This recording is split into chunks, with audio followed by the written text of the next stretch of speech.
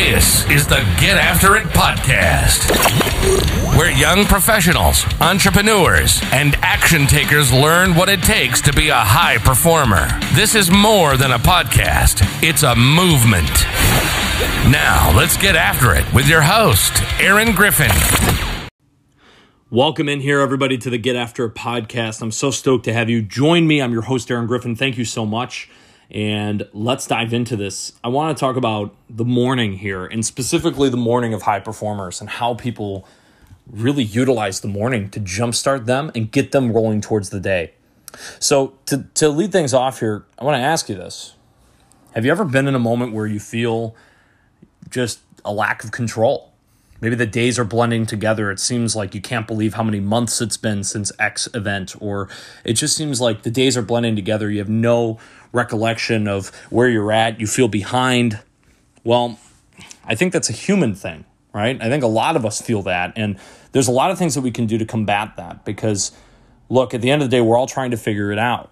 We're all trying to figure it out from a capacity of applying what we can learn and the knowledge we can pull from this world to our own. And I wanted to hit on this because this was so impactful for me. So I'm back home in San Diego. I'm recording this from my apartment right now. And I was in Nashville for an event last week where we had just a phenomenal time. And I wanted to share a concept with you all. I'm going to break up into two podcasts. And the first one, and really what we're hitting on today, is really what are the two ways that you can look at your morning and how high performers utilize their morning to actually build and put themselves on the right track to not only crush the day, but to live a fulfilling life ultimately. And I think the challenge we have a lot is when we get into a rut where our morning routine seems to be just jumping out of bed and getting right to the laptop if you're working from home, or jumping out of bed and quickly getting a cup of coffee on the way to work, or whatever the case is, when the reality is every single day we have an opportunity to start anew. I have a quote on the back of one of my favorite shirts from a guy named Kai Green. He's a bodybuilder, and Kai Green says, I refuse to believe that this day will be I refuse to believe that this will just be another day in my life. And what that means is taking the power of the moment, the power of the day, and harnessing it. We had this amazing convention in Nashville, and one of the leaders of the event, Taylor Welch, shared this concept. He talked about how there's really two ways to look at your morning. You can look backwards at how far you've come, or you can look forward. You could look at the vision of what you're trying to build.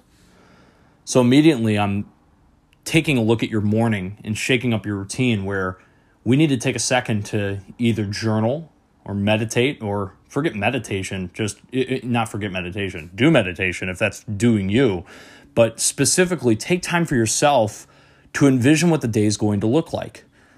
And the two ways to look at it are, let's look at where you've come. Let's look backward. Let's look at the last 6 months. Let's look at the last few days. Where are you coming from? What can you learn from those experiences and apply them to today to make it a better day? The other option is to look forward. What are you excited about? What is the vision you have for the future? Who are you going to be 6 months from now? You're not going to be the same person. So who is that person going to be? I say there's two ways to look at your morning. Either looking backwards and reflecting on how far you've come, or forward and reflecting on, or really more so extrapolating what you see as your vision to come. Most people do neither of these. Most people do not take the time in the morning to reflect on anything, whether it's past or present, or future for that matter. Most of us are in a rut that we have no end to because the morning is so powerful. Why do you think all of these, we've talked about messy action before in this podcast and how important messy action is. The reality is about messy action is that everything we do is messy action in the sense that nothing we do is perfect. We may strive for perfection, but we'll never reach it. So instead of that messy action, what we really need to look at is how do we approach our day? There's a reason why when you speak to any person of prominence, of impact, of success, they will have some kind of way that they start their day. So a specific morning routine. Now, it can be as long as a 2 or 3 hour routine. It can be as short as 10 minutes. But they have a routine. It's a way that they reset themselves in this chaotic world every day to ensure that they're focused on what they're building. So that's my question to you. What are you building? Do you visit that every day? Do you look up at the in the mirror every day? And I'll give you guys an example of this. I think I talked about this in the last podcast. This guy, Logan Paul. Logan Paul is one of the biggest YouTubers in the world. You watch a blog about his house or a vlog about his house, and on Logan Paul's house with painter's tape held up are his rules and his mission on the mirror in his bathroom. Now, Logan Paul's dramatically successful. I can guarantee you almost anyone who has that level of impact wakes up every day and they look at their mission and they're thrilled to move forward on it.